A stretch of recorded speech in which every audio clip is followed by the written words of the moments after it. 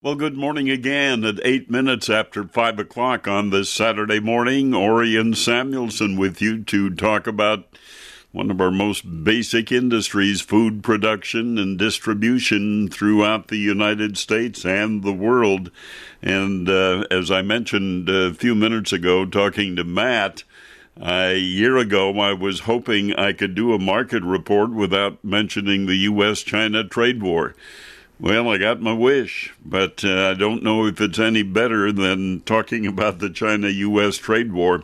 I'm looking at my Reuters screen for some headlines this morning, and one that I note that I like, China's Wuhan province, where the coronavirus emerged, begins to lift its lockdown as it's reporting fewer and fewer cases of coronavirus in that province where it I guess basically started. And then another interesting headline, the U.S. military is watching coronavirus infection trends in Chicago, Michigan, Florida, and Louisiana with concern as it weighs where else it may need to deploy after boosting aid to New York, California, and Washington. That according to Air Force General John Hyten, who is vice chairman of the Joint Chiefs of Staff. In a statement yesterday, he said the military was doing its own analysis as well as looking at data on infections compiled elsewhere in the government. The general said there's a certain number of places where we have concerns, and they are Chicago, Michigan, Florida, Louisiana. He was talking to a group of reporters and was asked where field hospitals could head next. He said, and I quote, "Those are the areas that we're looking at and trying to figure out where to go next." Confirmed coronavirus cases in the United States reached 100,040 yesterday.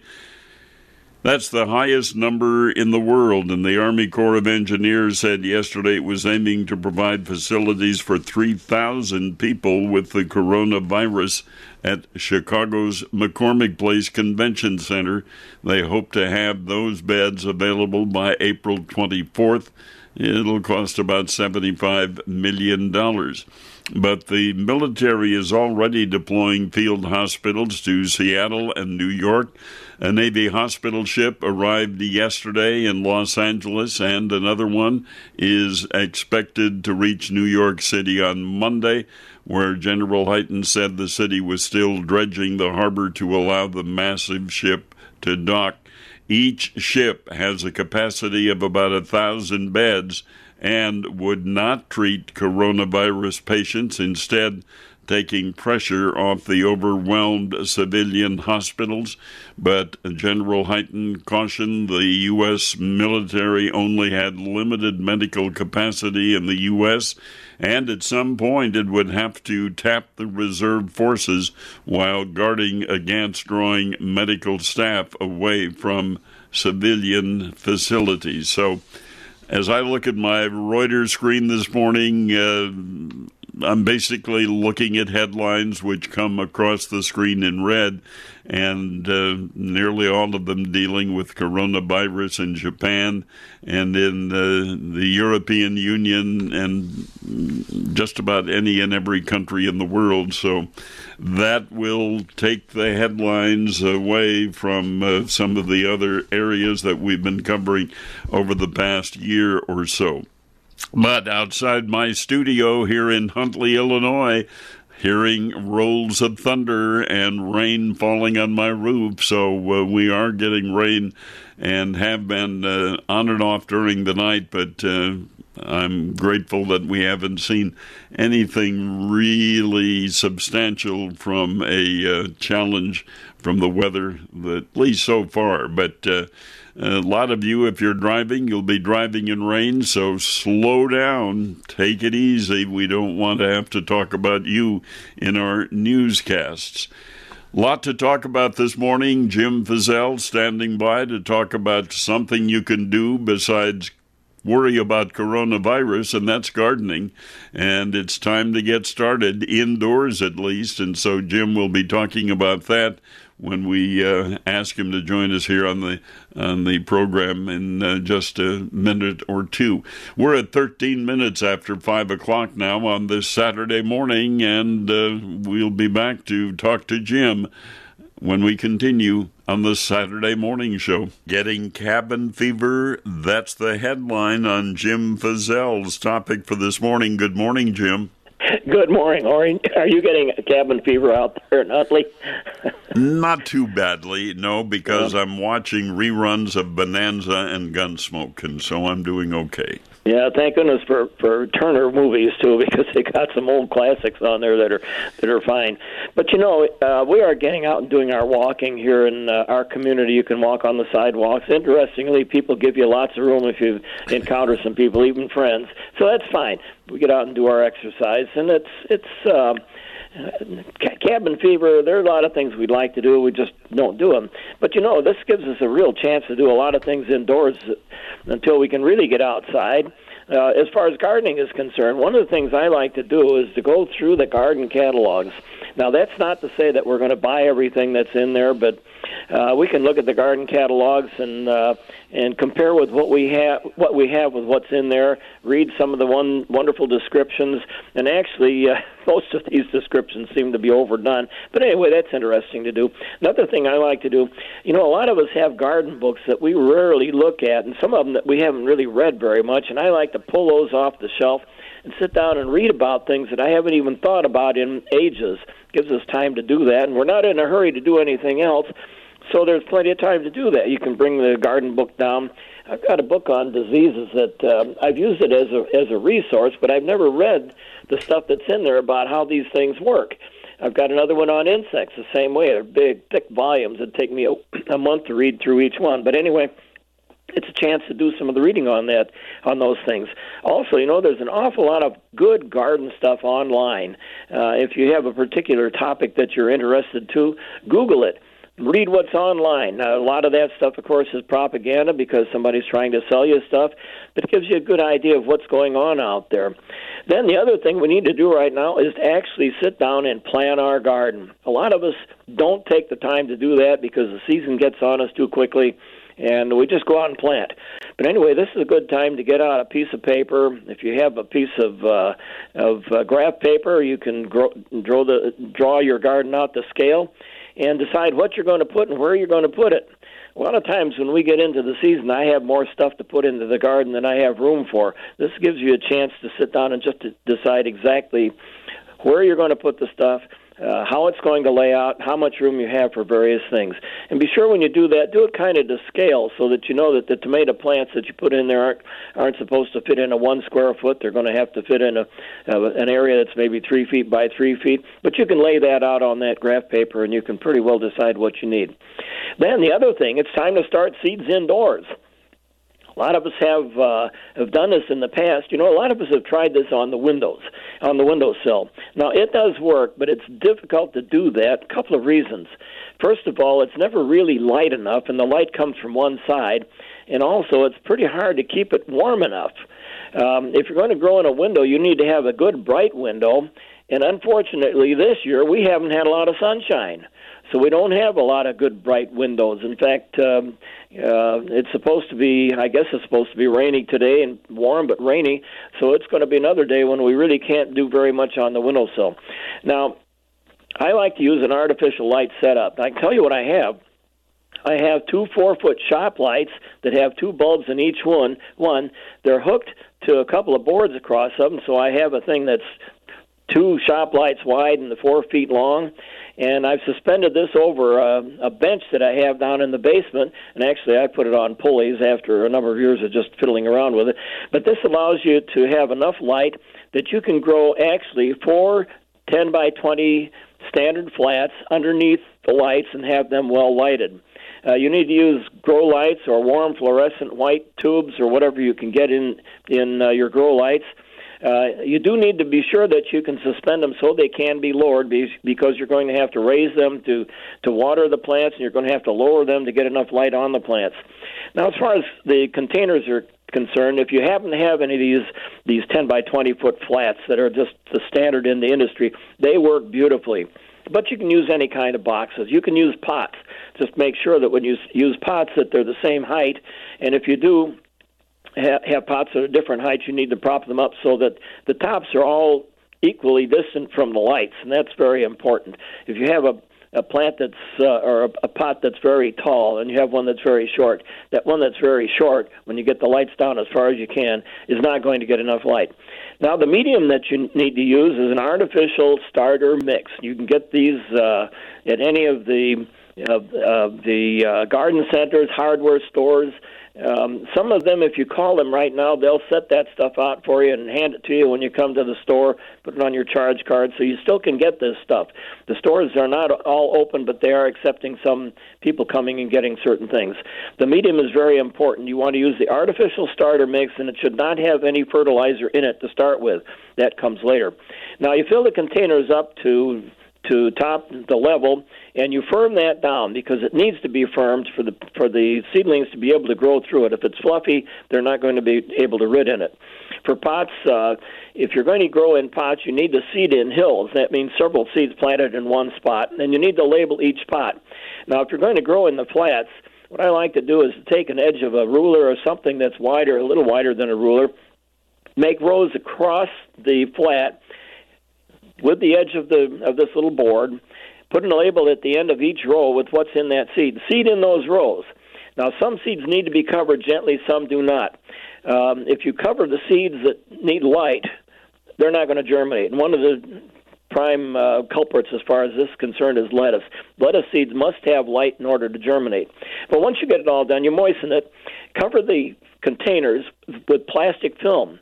That will contain the moisture, keep these things moist so that you don't have to continually water them until they're up, and then lower the lights down to an inch or so above the top of the soil. That will give you enough light to get them to germinate, and it will provide a little bit of heat. You need to keep the temperatures at about 75 degrees. In fact, a lot of times I cover my fixture with a blanket if it's down in the basement and it's too cool, to make sure that you have at least 70 degrees, preferably 75 degrees. You need the light for 18 hours a day. Now, if you're going to put a blanket over it, make sure that in that time, those fixtures aren't going to get so hot that they burn the blanket. If that's the case, then you need to support it some other way. Now, as soon as the seedlings begin to come up, you need to remove the plastic cover. Keep the lights an inch to 2 inches above these little seedlings as they grow. Now, once you get them up to where you can handle them, you need to put them into transplanting packs. Those you can use practically any time, any kind that you want. If you've bought plants in the past, you can use the leftover packs. You can actually buy these packs at garden centers, although it may be difficult to get them right now. But anyway, one of the things you need to make sure of is if you have so many plants that you can't get them under your lights, you need to figure out where you're going to put them. So before you really get started on this thing, again, you need to decide how many you're going to have, how much space you're going to need. Now, if you do have them into the packs, you can actually put these outdoors on mild days, but you're going to have to move them in at night or when we're going to have a cold day. So there's a lot of planning that needs to be done as you go ahead and put this stuff together and proceed on this. Lots of things that can be seeded now. I think we talked about things last week like the coals and the tomatoes and so forth. It's about 8 weeks to planting out, and that's about how long it takes for these seedlings to get up to planting out size. So it's time to start. Now, we want to take a walk around the yard while we can and enjoy the things that are starting, like the little green shoots and the spring flowers, the squirrels, snowdrops, and daffodils. This is one of the most enjoyable time of the year, so get out and enjoy life.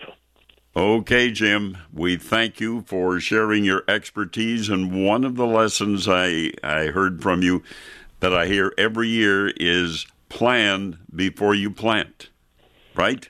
That is correct. Yes, that's very important, and it's very difficult if you just go ahead and plant, and all of a sudden you have all these seedlings that you want to throw away, but you don't want to throw them away. Right. So anyway, do your planning ahead of time. Okay. Well, thank you very much. We look forward to your visit next week, and the important advice I have for you and Jane: stay healthy and stay away from me. Okay. Okay. Jim Fizzell, our specialist in ornamental horticulture, here on the Saturday Morning Show. 25 minutes after 5 o'clock here on the Saturday Morning Show. I'm hearing a roll of thunder or two, but not a really big thunderstorm here in Huntley, Illinois, just off I-90 at Highway 47. But we are getting rain, and we are hearing rolls of thunder from time to time. But thankfully, nothing at this point as what I would rank as severe. But, we're getting some moisture and some lightning and thunder. So if you're out driving, be careful, slow down, because those pavements get wet and slippery. And if you've ever experienced gliding along on a rain-covered roadway, you know that suddenly you can be in trouble if you're driving too fast. There are areas in agriculture that require getting together from time to time. Kristen Decker, who grew up in Milford, Illinois, her dad operates a livestock auction, and I was talking to her this week because farmers, if they have livestock to sell, they want to get it sold in a timely fashion.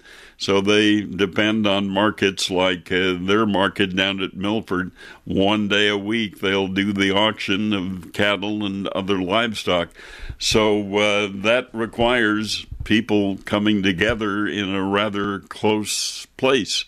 So talk to Kristen this week about how things went, because they did hold the auction on Thursday.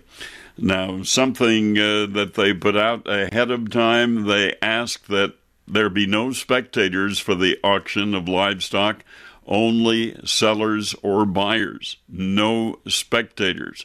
And so I talked to her after the Thursday auction, and I guess pretty much everybody followed the rules on it, but they did have a successful auction, and the auction went for until 6 o'clock at least. So that's one other segment of agriculture that needs to take place, because when those animals are ready to sell and process, can't wait. They've got to go when they're ready to go. And so any of you who operate livestock auctions on a weekly basis, as the Deckers do down at Milford, that's a good rule to put out. Spectators, no. Buyers and sellers, yes. But again, just the buyers and sellers and not the spectators, so keep that in mind. 27 and a half minutes after 5 o'clock, and of course we did get the CARES legislation passed. That's what they're calling it, CARES. It's the biggest legislation from the standpoint of money and dollars available to help people caught by the coronavirus, and so that law is passed. The president signed it, and Speaker of the House Nancy Pelosi said yesterday that the House will set up a panel to oversee expenditures under the $2.2 trillion coronavirus relief law. Pelosi made the statement in an MSNBC interview when asked about a statement by President Trump rejecting aspects of a provision in the law setting up an inspector general to audit some loans and investments. The Speaker, Pelosi, said Congress will exercise its oversight, and we will have our panel appointed by the House in real time to make sure we know where those funds are being expended. So the House apparently will keep an eye on where the money goes in the CARE Act that is now law. 29 minutes after 5 o'clock here on the Saturday Morning Show, and we'll be back to share more with you when we continue on the Saturday Morning Show. When it comes to the challenge of coronavirus, we're not the only country in the world to be going through that. And of course, the big change we've seen in our agriculture is the fact that we're international. Agriculture Indeed International, and we like to keep an eye on South America because South America has become one of our major competitors in agricultural production. So this headline on Reuters caught my attention. Brazil's agriculture ministry issued an order yesterday deeming truck stops, gas stations, and highway diners as essential services, seeking to ensure cargo haulers keep moving grains, feed, and meat to markets at home and abroad despite the pandemic. So states and municipalities have imposed strict quarantine measures to combat the fast-spreading disease, and that, of course, threatens to disrupt food production and the shipment of farm products to supermarkets and ports. And Brazil, one of the world's largest producers of food and the top exporter of soy, beef, coffee, and sugar.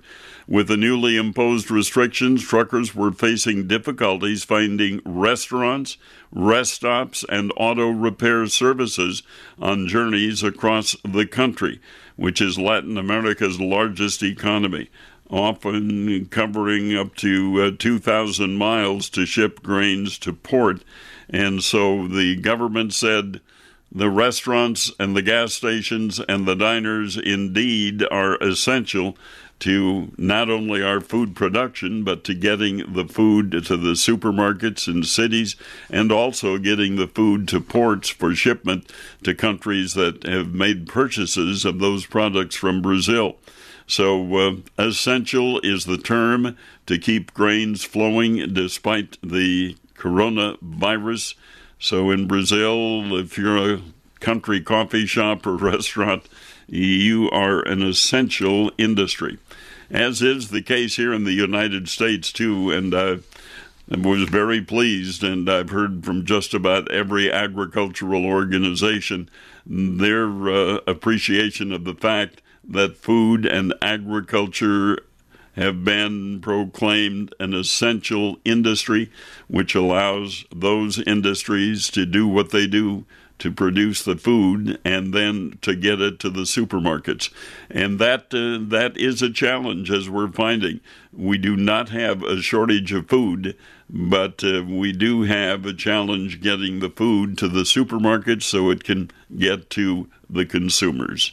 You're listening to WGN Radio Chicago, and we'll be back with Samuelson Says when we continue on the Saturday morning show. I know you're getting anxious to get out into the fields and start the crop for 2020, but it could be a little while before that happens. However, this week, the Department of Agriculture talked about the wheat, feed grains, and oilseeds national loan rates for 2020 because the 2018 Farm Bill extended the Marketing Assistance Loan Program, making production for the 2019 through 2023 crops eligible for loan benefits.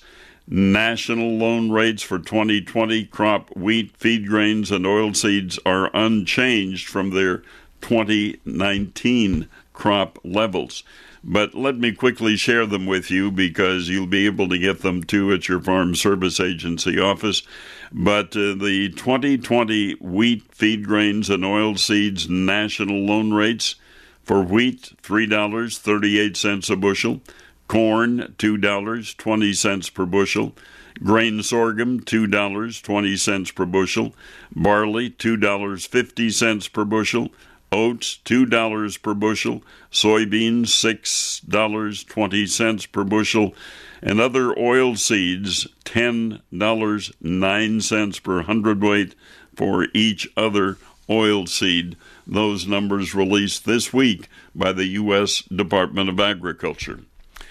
Now it's time for Samuelson Says. I'm Orion, talking about these unusual times. Thanks for calling 1-800-GOT-JUNK. This is Sarah. How can I help? I've been working from home. When did my house get so small? Your house feels smaller than before? Yes. Where did all this junk come from? It's invisible until the day you notice it. You can make it disappear, and all I have to do is point? Yes. I don't have to touch anything? You touch nothing, and we touch only the things we're going to carry away. When can you come? We'll be there before you hang up the phone. When you want junk to disappear, call 1-800-GOT-JUNK or visit 1-800-GOT-JUNK.com. So, how are you spending your time when we have to avoid public contact? What are you doing to pass the time of day? Well, if you're a farmer or a farm wife, I pretty much know what you're doing. You're doing what you generally do, producing food and making sure that we have an ample supply for the public on the farm and off the farm during these difficult times. How many times have you said or heard somebody else say, these are difficult times? We've never experienced a time like this before. But I think if we go back in history, as I mentioned a week ago, yes, we have experienced something similar, but not quite of this magnitude involving the world. But since I am a broadcaster on WGN Radio in Chicago, I am pleased by the fact that we're not talking about food shortages. I'm pleased by the fact that we are not talking about having to be concerned about food shortages, because agriculture is one of those essential industries that cannot shut down. You can shut down equipment manufacturing lines. You can shut down laboratories that make crop protection chemicals, but you can't shut down agriculture. And I try to preach that every day at one time or another when I'm on the air. The fact that we're not talking about food shortage in this country is, I think, a compliment to the food producers in this country who, regardless of what's going on around them, they do what they do every day. And most of them get to do it from home. They don't have to travel somewhere else to do it. But during the many declarations that we have heard from Washington and various state governments, agriculture and food production are two industries that are essential industries, which allows them to do what they do better than anybody else in the world. So I guess the fact that we're not talking about food shortage should be taken as a compliment to agricultural producers, and I will certainly add my compliment to those producers who day after day do what they have to do to produce food for you and me. Thank you. My thoughts on Samuelson Says. A presentation of Nexstar Media Group at 20 minutes before 6 o'clock. And we have Mark Pearson and his market guest ready, standing by to talk about market activity in these challenging times. And so we'll get to that when we continue here on the Saturday Morning Show. Non-attorney paid spokesperson. Could your house go into foreclosure? Are you behind on your mortgage payments? Does it seem like the bank has no interest in helping you save your home, and you feel like you have nowhere to turn for help? Then we have good news for you. Foreclosure Protection Services can help save your home, as they specialize in foreclosure assistance. That's all they do. If you're behind on your mortgage payments, being threatened with foreclosure, have been denied a loan modification, or been the victim of a predatory loan, it's critical that you call Foreclosure Protection Services now at 800-630-1133. Their network of attorneys and their agents are available to speak to you now. If you're behind on your mortgage payments, Foreclosure Protection Services can help stop the foreclosure process. Call today before it's too late. New laws are in effect that may save your home. Call Foreclosure Protection Services now at 800-630-1133. 800-630-1133. That's 800-630-1133. 19 minutes before 6 o'clock news time here on WGN Radio, and working from my studio in Huntley, Illinois. Haven't heard any rolls of thunder recently, but we do have thunderstorm activity in various areas of the Midwest, so we'll be getting some rain along with the lightning and the thunder. And again, be careful if you're out driving in this weather. The market story, probably the most challenging time I've ever had in the times that I've been reporting markets, from the stock markets to the agricultural markets at the Board of Trade and the Chicago Mercantile Exchange. Can't remember a time as challenging as this one, because you never know from day to day what's going to happen, as we saw this week when I saw the headline that the stock market had its best 3 days in history in trade during the week. I thought, my golly, that's 9 decades that we've been watching this, and here we come with the 3 best days in the history of the stock market. But anyway, we do have our good friend, fellow farm broadcaster Mark Pearson standing by, and Mark is going to discuss the market activity. So at 17 minutes before 6, Mark, let me turn it over to you. Now it's time to chat markets. Joining us is Arlan Suderman from INTL FC Stone. Arlan, thanks for taking the time to break down what's happening in the markets of agriculture with us. Glad to be here today. I think one of the first stories we've got to dive into is what's happening in the ethanol market. We've seen a couple of big announcements this week from some major players in ethanol. What's your read on the situation here as we head into early spring? Well, we've seen kind of the perfect storm go against the ethanol industry this week. With the combination of the price war between Saudi Arabia and Russia causing crude oil prices to crash, therefore gasoline prices breaking below the price of ethanol. And then you add to that the coronavirus, which is, we're basically shutting down the economy in the United States in order to try to control the disease. And as such, people aren't driving. And when they're not driving, therefore you reduce the amount of mandated blended ethanol. So demand for ethanol is going down. The price of ethanol plummeting hard, still above the price of gasoline though. Margins dramatically compressed. Really the worst crisis we've seen for the ethanol industry since its founding in a very short 3 to 5 day period. But Arlan, as long as we have the RFA in place, we're still going to be mandated to use up 15-ish billion gallons of ethanol, correct? Well, it still has to be blended, and so we have to find a home for it. So we can use those RINs in order to replace that. So when you're using RINs, then you're not consuming ethanol into building up the supplies. And we really didn't see too much drop in gasoline consumption until this last week's data, Wednesday's data, which was for the week ending on Friday. That's when we saw a dramatic drop in gasoline consumption across America, and therefore a dramatic drop in the need to blend ethanol. And we expect those numbers to get much worse in the weeks ahead. Now, is this kind of a V-bottom you're anticipating if things get worse and then hopefully people start driving again and we can climb our way out of this? Or is this something we're going to keep an eye on through the summer and into the fall? It is our hope that it can be a V-bottom, but we really don't know, because we really don't know what the peak coronavirus is going to look like.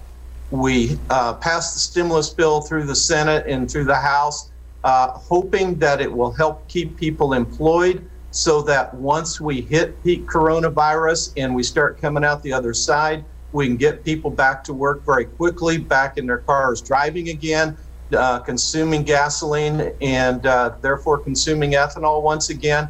But we really don't know. If coronavirus stays on top of us and keeps the economy shut down for months instead of weeks, then it could be much more dramatic. And so it's the uncertainty that has everyone afraid. Now, it's that uncertainty that has sent grocery store buyers to the grocery stores to buy out bread aisles. And we have seen the wheat market really running with this news. Where do you think wheat's headed from here in the short term? Well, that's one of the interesting dynamics of people eating from home rather than eating out. We've become a culture, not just the United States, but globally, that eats out a lot in most countries, developed countries of the world. And we know that when people, the numbers vary from country to country, but when people eat out, they tend to eat more meat, larger portions and less grain and vegetables. The reverse of that's when they eat at home, less meat, smaller portions. If they have leftovers, they put them in the refrigerator, pull them out the next day as leftovers, and more focus on grains and vegetables. So we've seen this rush to stock the refrigerators and stock the freezers. That's given us unprecedented demand for meat, but also for flour, bread. Some people are learning how to bake again, getting those bread products. And overall, we think it's longer-term demand for wheat products. And we'll be back for more with Arlan Suderman from INTL FC Stone in just a minute. And we're back chatting markets with Arlan Suderman from INTL FC Stone. Arlan, we had a chance to discuss the wheat market just briefly. Bring us up to speed. How long can this rally in wheat run? Yeah, it really depends on how long the coronavirus is affecting the world. But basically, as people are eating at home, they do consume more cereals, and that means more wheat demand. So it's more than just a short-term demand thing, we think. If the coronavirus continues to keep consumers at home around the world, then they'll be eating more bread, and we think it'll last longer. We have plenty of wheat in the world, but not plenty of milling wheat. Milling wheat is what is tight. All right. Well, let's talk a little bit about the soybean markets. We've seen soybeans really kind of a rocket ship earlier this week. Where do beans go from here? Well, there's a couple of factors at play here. First of all, there's a lot of question about soy meal availability from Argentina because local jurisdictions are limiting truck movement of soybeans to crushing plants. And so customers worried about being able to get their soy meal demands met, Argentina being the biggest exporter of soy meal, are coming to the United States, increasing demand here. Soy meal is going higher, pushing soybeans higher as well. Longer term, though, our export numbers are pretty slim, and it's going to be tough for us to hit the target in the current marketing year. But as we get to later in the year, we see Brazil's production numbers coming down, maybe significantly because dryness in the south. That's going to give us an aggressive export program this fall. Now, with the price of meal climbing as it has been doing, do we have enough crush capacity to continue to expand to meet that demand? So far, we do. We don't see any problems there. We've been adding to our crush capacity in the United States, and it's filling the demand. One of the things we have seen over the past week has been a huge rebound in cattle futures. Where do you see cattle moving from here? Are we finally seeing the market recognize the fact that consumers are still buying beef out in the grocery store? They are aggressively buying, and that's caused product prices to really skyrocket higher. We're aggressively pulling cattle through the plants. We've seen estimated packer margins over $600 per head. And so near term, we are setting records on slaughter. Longer term, if people are staying at home, they eat less meat, and we see that slowing down. That's why the deferred contracts have been much weaker. Now, before we let you go, Arlan, we got to have a little conversation about hogs. Cattle have been a rocket ship. Hogs have been higher, but not necessarily as high as quickly as cattle. Is the hog market, are the traders still waiting to see export commitments from China continue to grow? Yeah, we expanded hog production 18 months ago because of ASF. Now the pork exports are finally here. We've had 3 solid months of exports to China, getting very aggressive. But we just have a lot of pork in the freezer. We got to work through that surplus before we can really justify sustained rally. So we got to see consumers get out there, keep buying meat at the grocery store, both cattle and hogs, to keep this rally going. Yeah, and some good news is it looks like April might be above normal temperatures, and that would certainly help get people out on their decks grilling again. That is what we need, a good start to a grilling season. Arlan Suderman from INTL FC Stone, thanks for taking the time to join us here on This Week in Agribusiness. We're at 9 minutes before 6 o'clock, and they were talking about what's happened to the ethanol industry because of what's going on. The U.S. EPA yesterday unveiled measures to help oil refineries cope with fallout from the coronavirus outbreak, including waiving anti-smog requirements for gasoline and extending the deadline for small facilities to show compliance with the nation's biofuels law. The outbreak has touched off a massive global decline in demand for motor fuels and forced companies to reduce staffing levels to slow the infection rates. Typically, U.S. fuel dealers are required to stop selling winter-grade gasoline on the 1st of May as summer anti-smog standards come into play, but marketers will be allowed to sell the fuel until at least May 20th and possibly beyond. EPA Chief Andrew Wheeler said the reason we have to do this is because people are driving fewer miles and the winter blends are stockpiled in all the tanks. There's no place to put the summer blends. So the EPA, he said, will also extend the deadline for small oil refineries to prove their compliance with the renewable fuel standards, the law that requires refineries to blend billions of gallons of biofuels like ethanol into their fuel or buy credits from those that do. Refiners are typically required to prove their compliance by March 31st, but facilities with less than 75,000 barrels of daily processing capacity will be given extensions. Wheeler said the decision was related to ongoing litigation over the agency's small refinery exemption program, which can free some small plants from obligations under the renewable fuel standards. A federal court, though, ruled in January that the EPA had been too free with the waivers, and while the agency did not challenge the ruling, some refineries have. Wheeler said it would be unfair to force small refineries to comply with the RFS before the case is over. We got some sad news this week when the Farm Foundation announced to me in a news release that Carol Brookins, a former roundtable participant and board member of the Farm Foundation, passed away. She was actively involved in the roundtable for many years at the Farm Foundation, and she passed away from the COVID-19 virus at age 75 this week. But what a pioneer she was for women in the market industry, because she ended up in charge of the commodity section for E.F. Hutton and did so many other important and moving ahead type of things for women in the marketplace.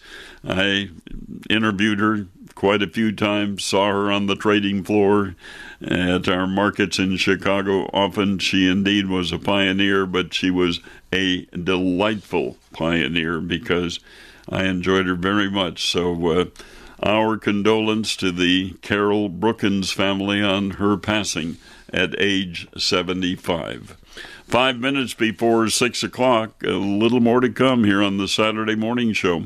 And before we say farewell to you on this Saturday morning, here at my studios in Huntley, Illinois, haven't heard any rolls of thunder lately, but we do have thunderstorm activity in the area. Quick look at where we ended the week on prices, because Mark and Alan Suderman talked about why the markets did what they did. But at the Board of Trade, wheat futures were higher yesterday. Optimism about export prospects as a Russian plan to cap grain exports for the rest of the season shifted attention back to potential supply tensions during the pandemic. Soybean futures ended modestly higher, but corn futures fell on prospects for further reductions in the production of corn-based ethanol.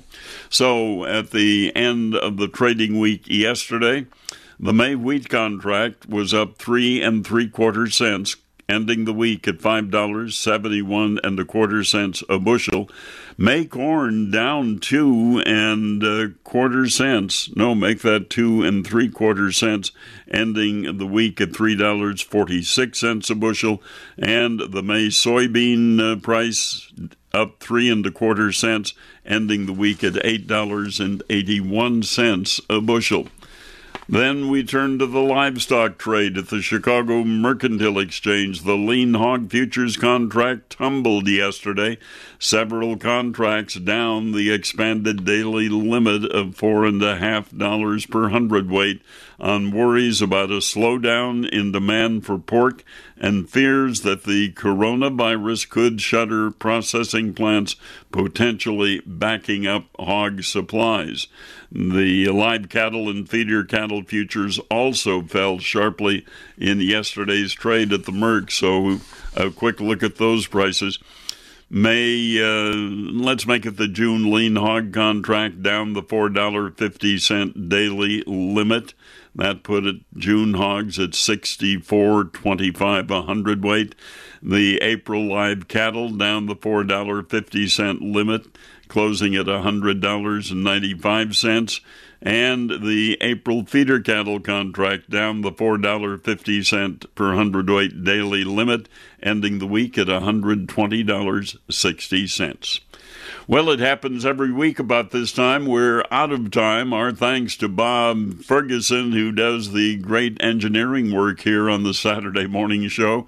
Thanks to you for listening. We'll see you next week on the Saturday Morning Show.